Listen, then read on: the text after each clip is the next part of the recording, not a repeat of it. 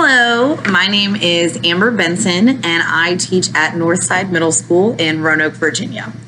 I currently teach Collaborative Math 8 with my amazing co-teacher, Ruby Voss, and I am in my third year teaching here. I started in education because when I was like 8 years old, I decided that I wanted to be just like a combination of my grandma, who had taught for like 40 years, and my third grade teacher, Mrs. Mason, who was amazing, and all of the kids loved her, and we just had so much fun that I decided I wanted to kind of mush those two together and be a teacher. And I thought for a really long time I wanted to teach elementary school until I was about 15, and I realized that I just did not have the patience for 5-year-olds.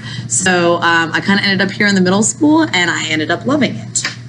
I started in education because when I was like 8 years old, I decided that I wanted to be just like a combination of my grandma, who had taught for like 40 years, and my third grade teacher, Mrs. Mason, who was amazing, and all of the kids loved her, and we just had so much fun that I decided I wanted to kind of mush those two together and be a teacher. And I thought for a really long time I wanted to teach elementary school until I was about 15, and I realized that I just did not have the patience for 5-year-olds. So I kind of ended up here in the middle school, and I ended up loving it.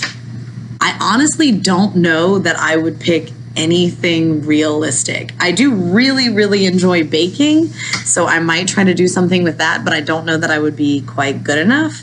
So I always tell people that if I had another job, I would want to be a librarian in the library from the movie The Page Master, which is super specific and really weird. But it was just an awesome movie, and the library looked really cool and like kind of creepy, and I love that. Well, I'm 30, so I see some differences in the way that I was when I was in school and how these kids are now that they're in school. But to be honest, most of the differences that I see between 2002, when I was in 8th grade, and my 8th graders now are just technology based. So really the main differences I see are in how much they rely on technology. It's not inherently that the kids themselves are worse or anything. It's just that they've been raised totally differently. I would have them take a serious look at how much patience they have. So when I decided when I was very young that I wanted to be a teacher, my mom used to always tell me that my biggest problem was going to be that I don't have the patience for being a teacher. And I think that when I was in high school, she was certainly right. I didn't have any patience at all. I have 4 younger sisters, and we all drove each other crazy. But as I actually got into teaching, I realized that actually I do have a lot of patience for kids, and that I can let a lot of things not get under my skin. So if you are thinking about becoming a teacher, just take a second to evaluate how patient you really can be. Are you going to go absolutely insane every time a student speaks out of turn, or can you kind of handle stuff like that?